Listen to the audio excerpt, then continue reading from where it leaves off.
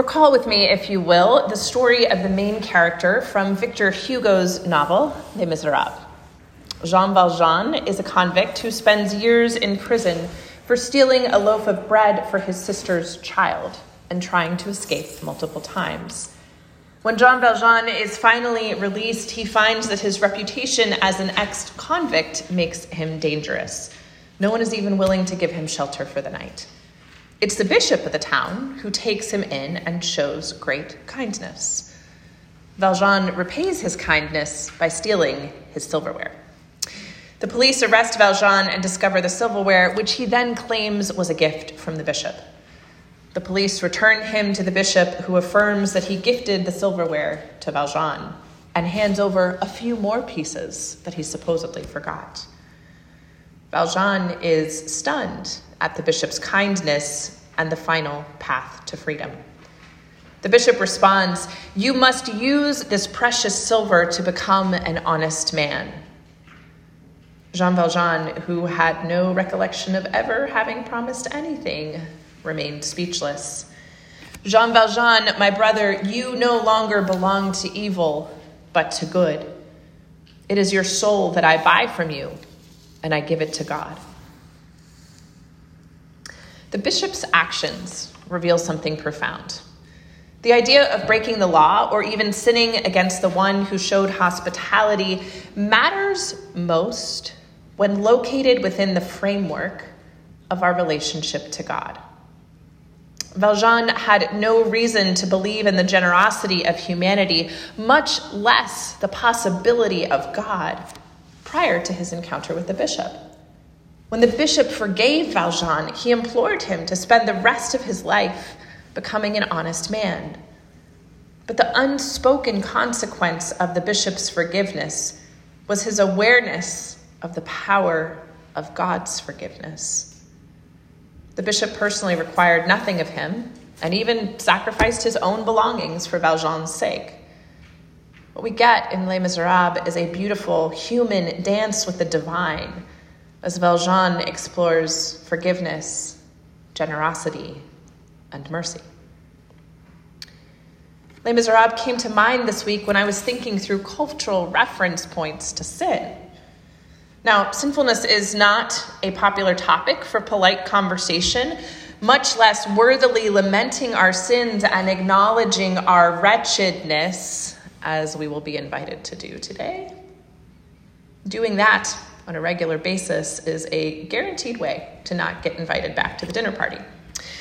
But I think it's important to remind ourselves of what sinfulness is and is not, and why any of it matters in the first place. Furthermore, who decides what is sinful and what is not, and what is required of us to atone for our sins? You all know as well as I do that the church has a checkered past in communicating and regulating the forgiveness of sins. So today I'd like for us to look at the collect and at the text of Psalm 51, which we will come to later in our liturgy, to set the container for the season of penitence that we call Lent. Psalm 51 holds the key to so many of these questions. The psalmist writes, "For I know my transgressions and my sin is ever before me. Against you, you alone have I sinned and done what is evil in your sight, so that you are justified in your sentence and blameless when you pass judgment." Theologian Fleming Rutledge writes, "The genius of Psalm 51 and the source of its ageless significance is this. In its impassioned petitions, the psalmist demonstrated that he has learned to see sin as God sees it. When we see that sin is an offense against the author of all goodness, that it floods in upon us that the goodness of the Lord is precisely the place where all our sin is lifted and done away with. The recognition of sin is our response to God's holiness and mercy. Against you and you alone have I sinned, the psalmist says. You see, sin is only sin when we connect it to God.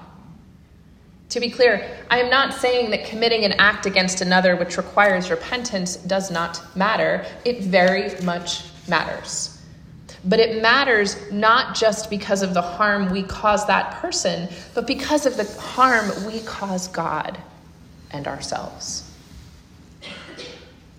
This is a very different understanding of sin from that which we have absorbed through culture or even the church, quite frankly. But here in Scripture, in the very early text of the Psalm, we are given the framework for what makes our sins worth lamenting. Or in Rutledge's words, the combination of uttermost penitence and unconquerable confidence lies at the very heart of the knowledge of who we are before God and who he intends us to be. What scandal! This seems nothing like the shame and cause for constant self-loathing that often comes to mind when we speak of sin. Because after all, sin at bottom is not an ethical concept. It is a theological concept. Sin is only understood to be sin when God is understood to be God, says Rutledge. Our understanding of our sins and the forgiveness we receive is a reflection not just of who we are, but of who God is. So what does this mean for each of us? We begin the season of Lent with a reminder of our own mortality. But more than that, we are reminded of God's mark on our life.